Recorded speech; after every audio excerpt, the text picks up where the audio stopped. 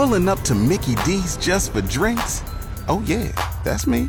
Nothing extra, just perfection and a straw. Coming in hot for the coldest cups on the block.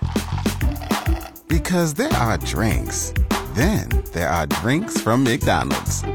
Mix things up with any size lemonade or sweet tea for $1.49. Perfect with our classic fries.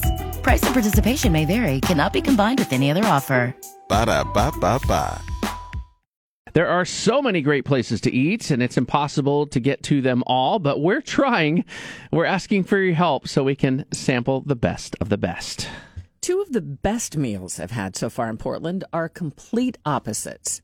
Good old-fashioned American steakhouse, Ringside in Nob Hill, which has been around for over 75 years, and a vegan Sri Lankan restaurant. It's called Mirisada's, and it's on Southeast Belmont. First time I've tried Sri Lankan food, and every single thing I had was delicious.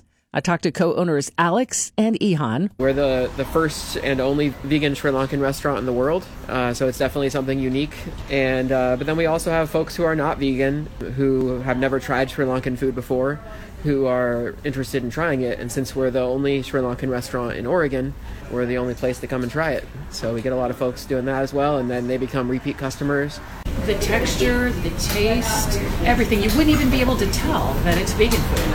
How do you guys do that? Well, I mean, Sri Lankan food in general is very vegan friendly because coconut is king in Sri Lanka, where, you know, the coconut oil is used instead of butter. Coconut milk is used instead of dairy milk. Shredded coconut and even coconut vinegar. You know, there's coconut in everything, and I think that makes it very easy to make authentic Sri Lankan food and have it be vegan, is that we're not really missing many of the key ingredients. You know, we don't use the Maldai fish, which is like a dried fish that's very common in a lot of Sri Lankan food. But, I mean, even regionally in Sri Lanka, that's not always in the food. It's, you know, in the coastal areas, they'll have fish in there, but in the mountains where my dad is from, that's not very common. And then when you do find meat, it's in dishes that are very obviously meat. So it's a chicken curry, it's a meatball curry, you know. And so we're able to use plant-based substitutes to make, you know, a very similar dish.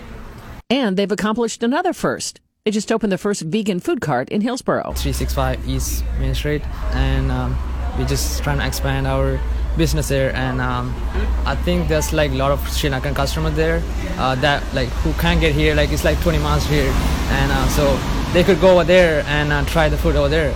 Yeah, we have a lot of folks who come from Hillsboro maybe once a month to eat the food here. Yeah. Who have told us that they would eat the food more often if we had a location in Hillsboro. Right. So that's why we're excited to get out there. We'll probably do the rice and curry once a week in Hillsboro instead of all weekend. And then do the short eats and kotu, the deviled dishes.